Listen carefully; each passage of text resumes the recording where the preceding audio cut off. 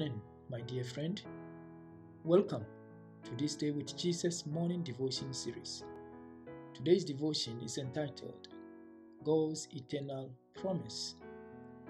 Today, scientists are unified in their belief that the earth will soon come to an end. In 2005, Michael Griffin, then NASA administrator, revealed to the Washington Post how scientific study for an outer space settlement is ongoing.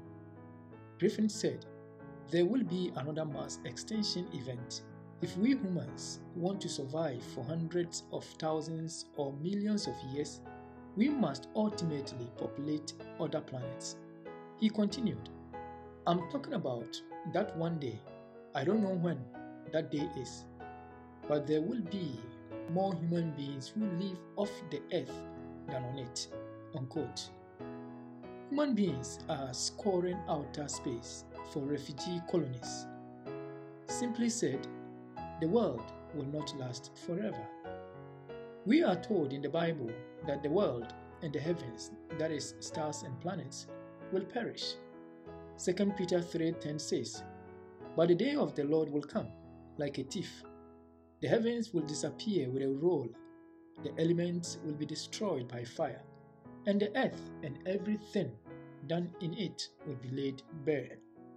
The second coming of Christ will bring an end to the old world and usher in a new one. God will subsequently change the world's status from temporal to eternal. As Paul puts it, so we will be with the Lord forever. The greatest hope is eternal life in God's presence. Christ's second advent marks both the redemption of creation and the rebirth of the old world. There is no other event in history that is as spectacular or as certain as Christ's second coming. As a result, every Christian should look forward into the future, knowing that Christ's second coming will bring all of God's children into God's eternal purpose for them. Let us pray. Father in heaven, thank you for all the good plans for our lives. We will always put our confidence in you. In Jesus' name we pray.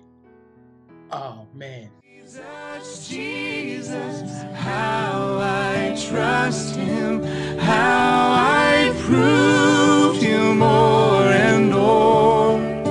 Jesus, Jesus, precious Jesus, oh, for grace to trust Him more.